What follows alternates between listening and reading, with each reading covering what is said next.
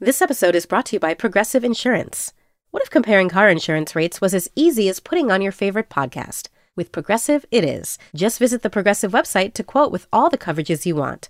You'll see Progressive's direct rate, then their tool will provide options from other companies so you can compare. All you need to do is choose the rate and coverage you like. Quote today at Progressive.com to join the over 28 million drivers who trust Progressive. Progressive Casualty Insurance Company and Affiliates. Comparison rates not available in all states or situations. Prices vary based on how you buy.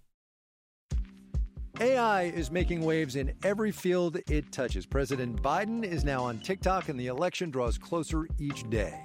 With so much going on in the world, it is hard to keep up with it all, let me tell you. Hi, I'm Kai Rizdal, the co-host of Make Me Smart. It's a podcast from Marketplace.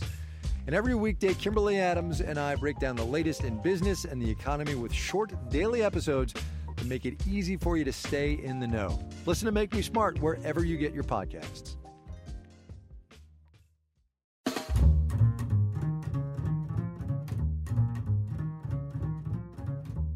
You're listening to the New Yorker Poetry Podcast. I'm Kevin Young, poetry editor of the New Yorker magazine. On this program, we invite poets to select a poem from the New Yorker archive to read and discuss. Then, we ask them to read a poem of their own that's appeared in the magazine. My guest today is the poet and translator Ariel Francisco, who published his debut collection, All My Heroes Are Broke, in 2017. Welcome, Ariel. Thank you for joining us. Thanks for having me, man. I'm really excited. So I'm excited, too. The poem you've chosen to read today is James Wright's poem, By a Lake in Minnesota. What drew you to this particular poem while you were looking through our archive? Yeah, looking through the archive was just a ton of fun. So just typing in, all the poets I admire and looking through all the poems that they've published in the New Yorker. And I had forgotten about this James Wright poem, though it is in... I think it's in The Branch Will Not Break, which is one of my favorite books, but it has so many good poems that even the good ones get buried amongst the other good ones. So it was like finding something familiar that I had forgotten that I really liked. So it was a joy to encounter it again in the archives. Great, let's hear it. This is Ariel Francisco reading By a Lake in Minnesota by James Wright. By a lake in Minnesota. Upshore from the cloud, the slow wail of country twilight. The spume of light falls into valleys full of roses. And below, out of the placid waters, two beavers, mother and child, wave out long ripples to the dust of dead leaves on the shore. And the moon walks, hunting for hidden dolphins behind the darkening combers of the ground. And downshore from the cloud, I stand, waiting for dark. I love that. That was By a Lake in Minnesota, written by James Wright, which was originally published in the September 17th, 1960 issue of the magazine. I love how it starts upshore and ends with this downshore. Yeah, that opening line is just bananas. Upshore from the cloud, M dash. That's a great way to open I the poem. do love an M dash. Yeah. I'll be honest. Back-to-back M dashes. Yeah, you got to do it sometimes, Emily Dickinson. So tell me what else drew you to this? I mean, it's interesting in contrast to the poem we're going to see by you because I feel like they're talking to each other in a funny way. In part, this is it a study of nature or is it nature as seen from the city, that pastoral tradition? How do you think of it? It's almost an existential crisis for me, this kind of observation of, these gigantic things, the sky, and then, twilight as a whale, and then sort of coming back down small to the beaver, and then back out again to the moon walking. It's like this breathing, this kind of huge, small, huge, and then the smallest of all is, the speaker standing in the dark at the end, just kind of under the weight of everything. It's kind of terrifying, but fantastic.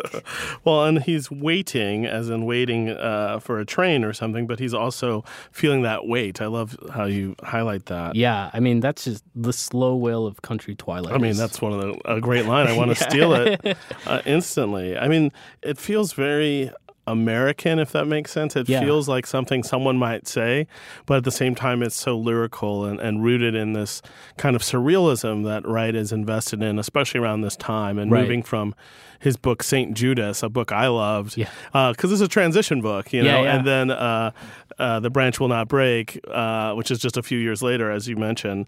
And this poem is of that time, those incredible poems of nature and, I have wasted my life, right. The kind of grand pronouncements that it always returns to the eye for Wright. Yeah, and this one in particular, I do, that change he made from kind of those formal poems and then sort of throwing everything out and building this new kind of style.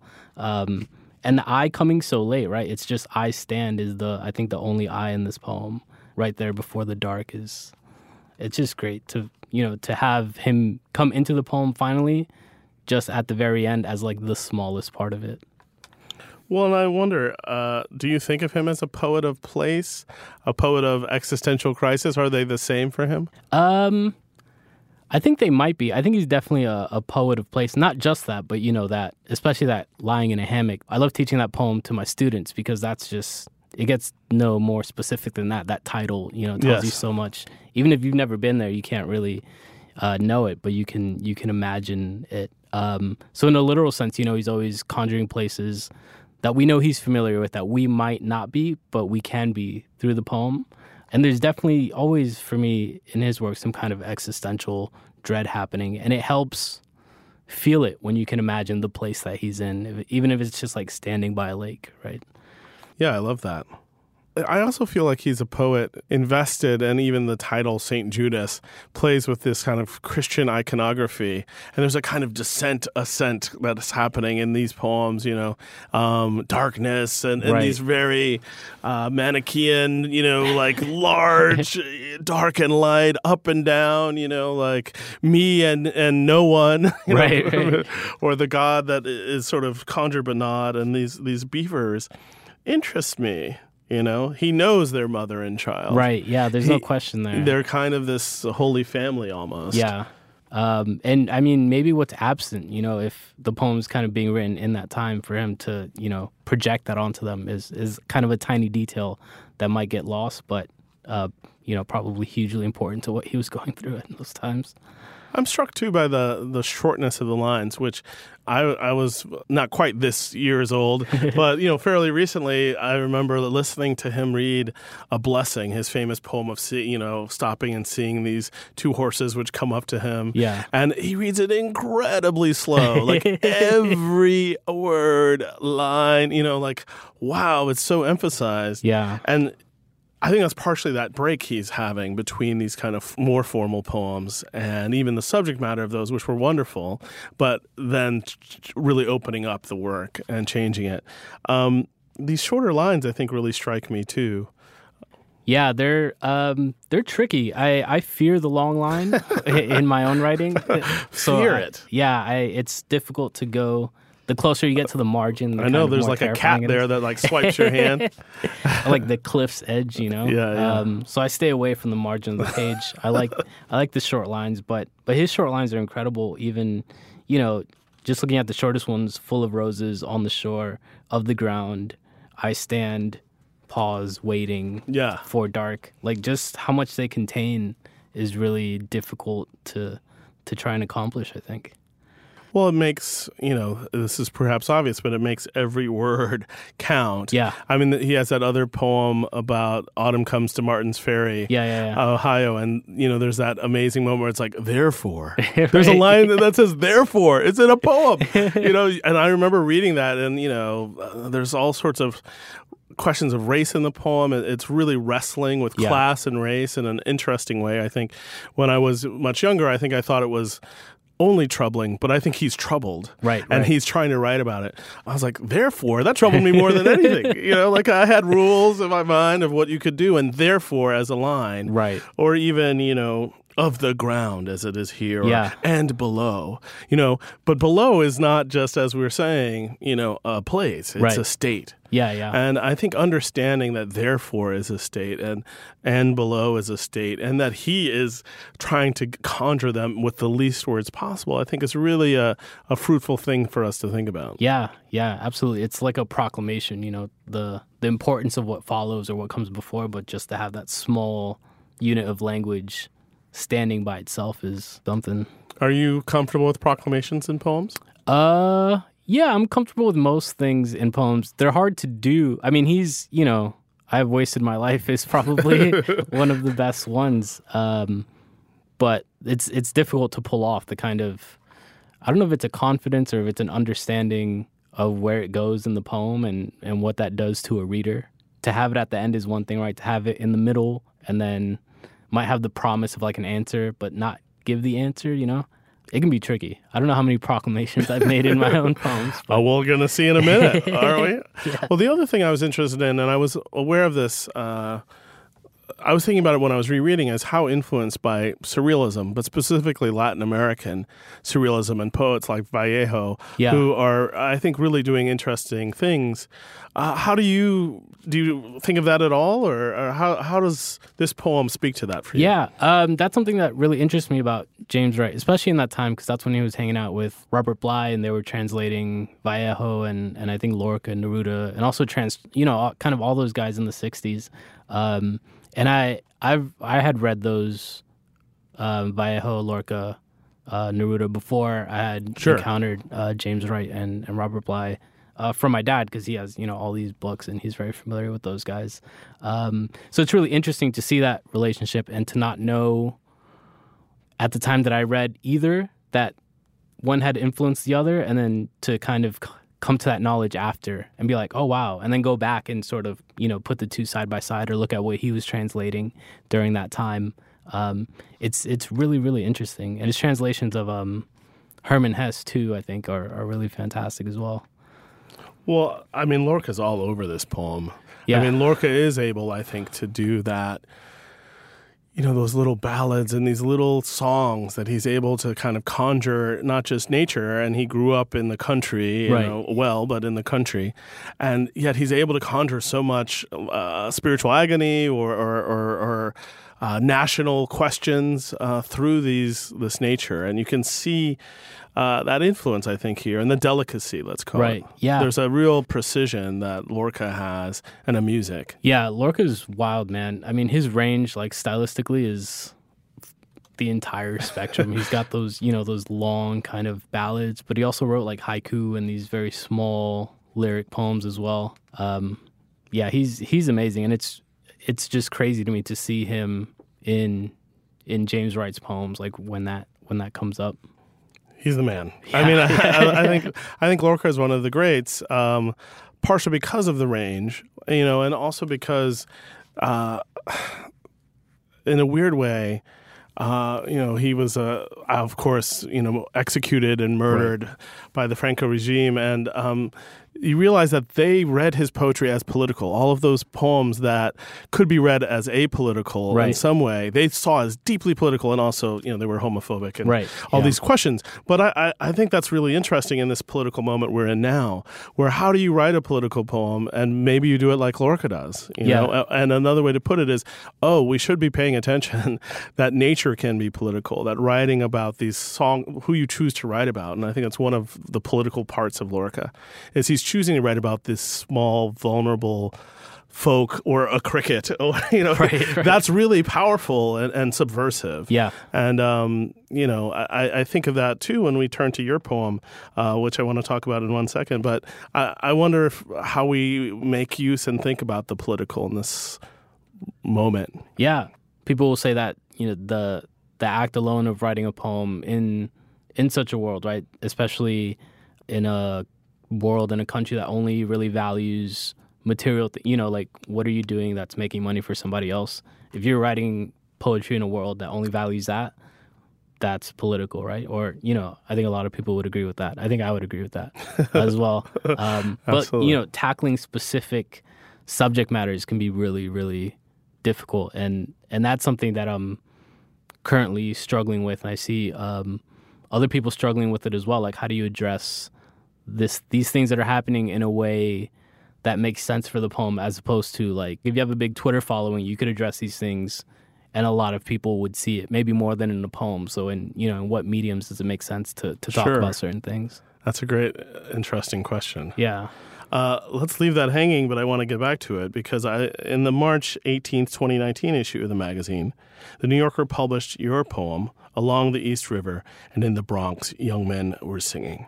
which you'll read for us shortly. Is there anything you want to tell us about it before you do? The title is taken from Lorca's Ode to Walt Whitman. It was actually kind of funny because a friend translated this poem into Spanish. Translate your poem? Yeah. And then he also translated the title into Spanish, which ended up being different than Lorca's original line. Right, exactly. So that was a little fun. That sounds great. Yeah. Well, I'd love to hear it.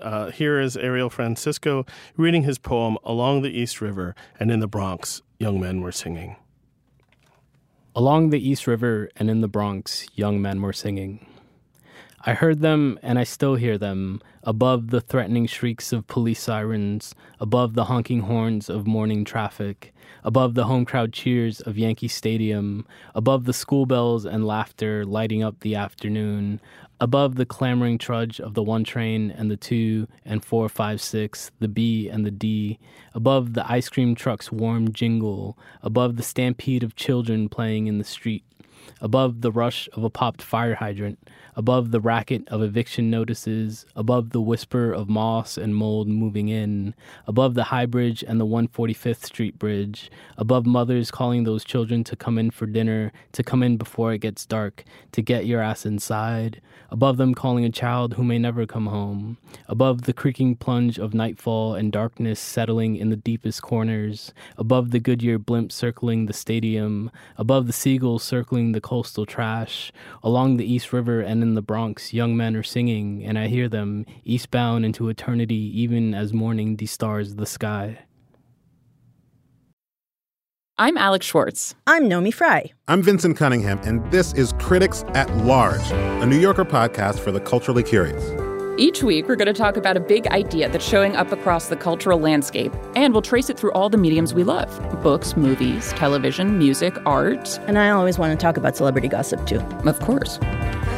What are you guys excited to cover in the next few months? There's a new translation of the Iliad that's coming out, Emily Wilson. Really excited to see whether I can read the Iliad again, whether I'm that literate. I mean, the jury is out.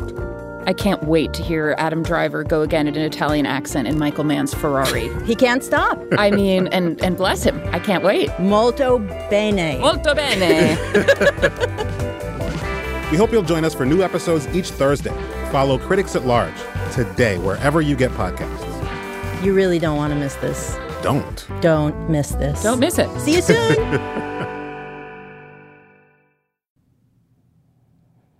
That was Along the East River and in the Bronx, Young Men Were Singing by Ariel Francisco.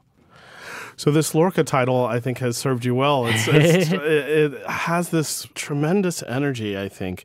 And I'm thinking of that era of Lorca in a way, poet in New York. Yeah. So here's a poet seeing more than any one person can see, but at the same time hearing so much that we overlook. Yeah. And I especially love the whisper of moss and mold moving in, which is ominous, but also the rush of a popped fire hydrant, the racket of eviction notices. There's this real clamor that is Whitman-esque on the one hand, and also I think very much your own. And tell me about that, how that came about for you, this list, this litany. There's a small collection called Ode to Walt Whitman. Yes, of course. That's a small collection of Lorca's translations that my dad had got me for Christmas. I had read it before, but I was rereading it again maybe like 2 years ago. And that line really stood out to me because you don't often read about the Bronx in poems. You know, there's a lot about New York City and now more about Brooklyn. But it really caught my attention. There's no Brooklyn Bridge in this poem. I was like, all right, High Bridge. Yeah, different bridges. Yeah. And that's the neighborhood where I'm from is High Bridge in the Bronx. So it was really cool that, you know, a poet like Lorca was writing about the Bronx. And something about that line stood out to me. And this kind of litany is not a mode that I ever write in. So I was trying... Or was I trying? Or maybe this line gave me access to this kind of other kind of Lorcaean mode, maybe. Because I'm very much more of like this James Wright poem, like Here I Am. You know, the eye standing, observing, kind of thinking about things. And here I somehow totally removed... I mean, there's still the eye, but it's a more... It's an ear as well. Yeah, that's a really good way of putting it. Yeah, it's much more of an ear and not really there, like standing there. You know, typically I would be on the bridge looking out, thinking about things. That would be my mode. And here, somehow, this line of Lorca's gave me sort of, maybe permission is the right word, or kind of opened my eyes and ears to this other mode that I could get into. Knowing it's a poem of home, it also feels like a poem, not of exile quite, but of elsewhere. It's like a poem that's able to, if it was on a drone, dare I say, you would be zooming way up. Yeah. You're zooming incredibly up and then also into people's houses, and you can see the moss. It's Whitman-esque in that way. But I also think the subject matter to me is special in that it's speaking to New York, it's thinking about New York, but it also is saying, like, I can list the trains. That's part of the poetry or the lyricism of the place. Yeah. And knowing it that well, or, having that specificity, I think is very important to, so, if you're writing about a place and, I only said the 1 train, the 2 train. Yeah. And I'm talking about the Bronx, there's, my cousins out there be like, hey, hold on. Yeah, you messed up. Like, what about my train? Yeah, exactly. Because I had a feeling when you said the 2, I was like, the 2, goes right to the Schomburg Center. Yeah, and that's what I love about going back to James Wright, that idea of place. Like, sometimes you do recognize the place, and that small detail is enough to completely pull you into the poem. Well, it's a different kind of pastoral, I think, here. For him, it feels like he's looking at, from the Rust Belt, Midwest, looking at nature. Yeah. And here maybe you're doing the same thing. I mean, you're looking at a sort of inside out, but it's part of the poem. The Wright, it's his other poems that that he has this other life, and this I, which in the poetic tradition, it's very familiar to have someone say, oh, isn't that beautiful out there? Yeah. But they're writing from dirty London. Yeah. And here you're sort of saying, like, no, you're not on the bridge, as you said, but you're in a place. You're of the place. And then from there you go out. And that ending is just tremendous. Eastbound into eternity even. I mean, 3 E's, that's not easy. And as morning de-stars the sky. And I think that verb is really tremendous because, of course, sometimes when the city, it feels de-starred already, but there is something there that you are noting, this change and this undoing, let's call it. Yeah. And that's something I picked up. I can't remember the poem off the top, but D-Stars is something I picked up from Paul Celan. You don't have to tell all your secrets. No, but he's great at, he puts words together like no one else, I think. But this de-starring isn't anyone else's now. Right, yeah. No, he can't say anything about it. I mean, it's yours now. You've made it happen. It's so powerful. I wonder about translation. Yeah. And how translation plays into your work as a whole, but also specifically here, because you mentioned this great effect of translating something back into its native language.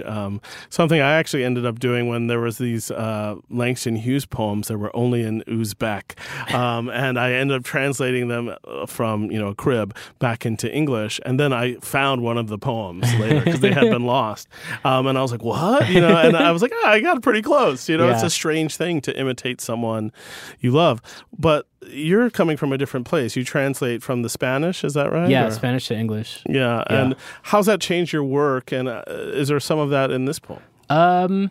There might be a little bit of it in this poem, coming from Lorca too. Again, that kind of repetition, and it's a different kind of lyricism that it brings to me, I think, as opposed to like just English, like writing in relation to something in Spanish. Not even translating, but like having a Spanish poem or a Spanish poet in my head as I'm doing it gives a different kind of lyricism, which again is why I think this poem took the shape that it did, which is very much different.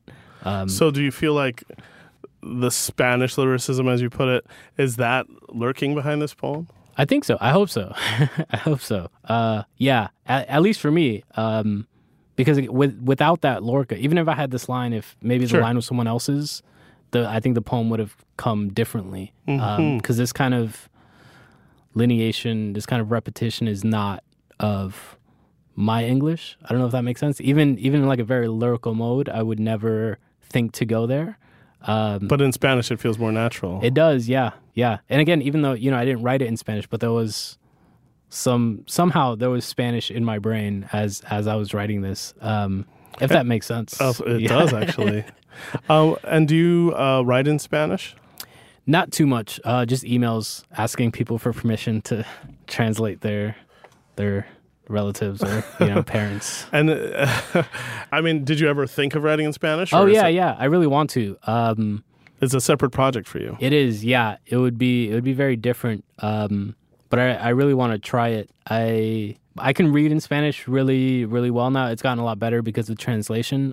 But for example, I still have trouble translating from English to Spanish. So there are like some technical things. I spoke it well enough to get by in high school and college, for an easy A. I never had to pay attention. So there are a lot of technical things that I'm missing if I were to try to write it. But that's something that I really want to do. Yeah. Well, I think you speak to how translation sometimes is a one-way street for us. We try to run translations when we can, and I think it's a very important part of the tradition. Yeah. And certainly, as we were talking about, it changed Wright's poetry and those deep image poets of the 60s. It changed their work. Yeah. And, I think there's a recent effort you see where people are trying to think about translation, how much poorer we've been for abandoning it as culturally speaking. Yeah. And, what an interesting moment it is to talk about these different languages we all hear and maybe don't all have, but can learn from. Yeah. I think it's vastly important. I mean, I've been the last few months I've been reading poetry almost only in Spanish, so not even in translation, but kind of finding books that don't exist in English. More part of it to look for more things to try and translate into English, but also just to have that in my brain more often and just kind of comprehend things in Spanish and see if that. I don't think it'll oppose the English in my brain. I keep talking about my brain as if there's more than one, right? But hopefully they mix together and create some kind of new brain. And I've been trying to learn German too. Wow. Those are the two languages I've been translated into is Spanish and German. Oh, wow. And the reason I knew that the German was working is I traveled in Germany with the translator, and we would trade off who would read which first. And he read this, one of my poems, and people laughed at the right places. I don't speak German. But it was amazing to see that, That's great. And this kind of, I don't want to say it's a lost art because it's still an art. I'm interested in that idea of translating not just from language to language, but from mode to mode. Right, yeah. And I think that's what happens in your poem.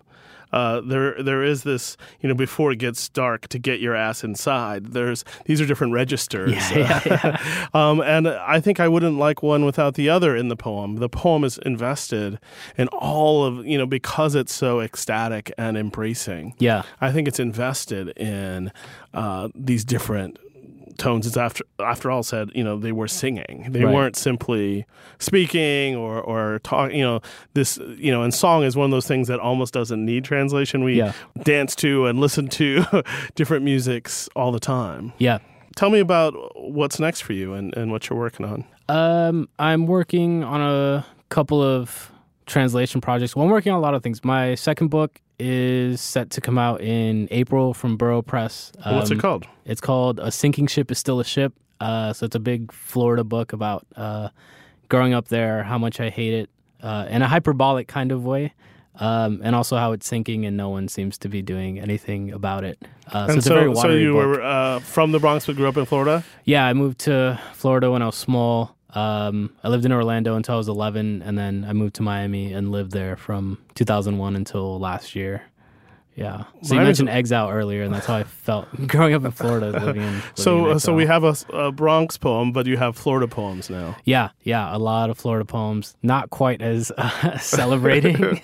Oh, wow. But it's got a weird kind of love to it. Yeah, sure. I described it to someone recently as... when a teenager yells at their stepfather, "You're not my real dad."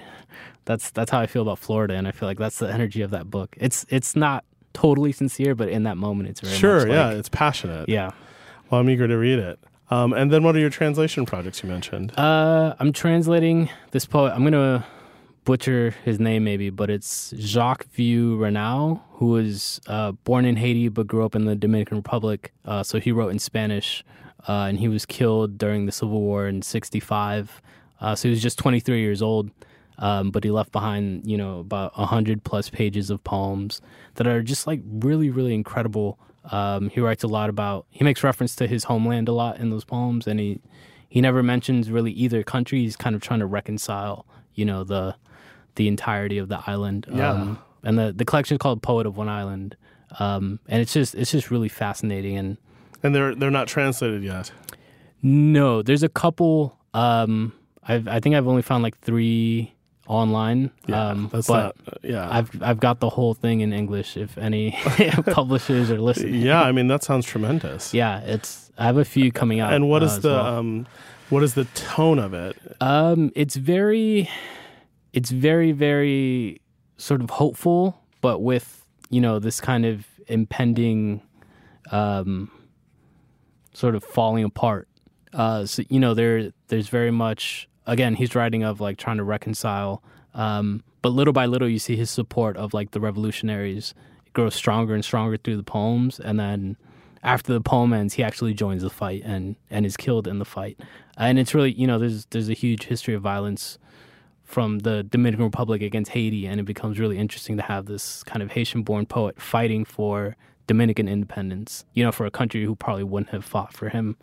Just his whole story, but the poems as well. It's all in there, and it's really, really fascinating. And I look at his poems, and I look at the poems I was writing when I was 23, and it's like, it's wild.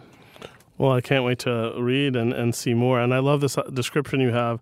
I think you said hopeful, but there's this impending, I would almost call it doom. And I feel like that's sort of coursing through your poem in a way, but also through poetry right now. I see a lot of poems that are wrestling with our times, and I'm looking forward to seeing more from you about it. Thank you.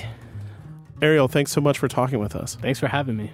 Along the East River and In the Bronx, Young Men Were Singing by Ariel Francisco, as well as James Wright's By a Lake in Minnesota, can be found on NewYorker.com. Above the River, James Wright's complete poems was published in 1992. Ariel Francisco's new book, A Sinking Ship is Still a Ship, is forthcoming in 2020. Thanks so much.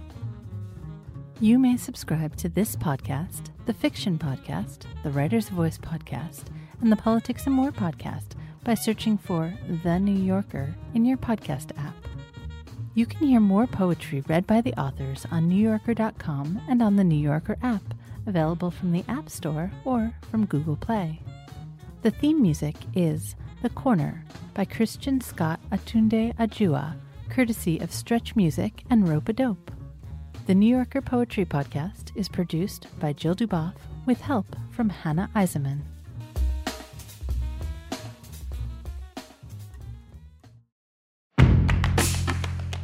Hi, I'm Deborah Treisman, fiction editor of The New Yorker.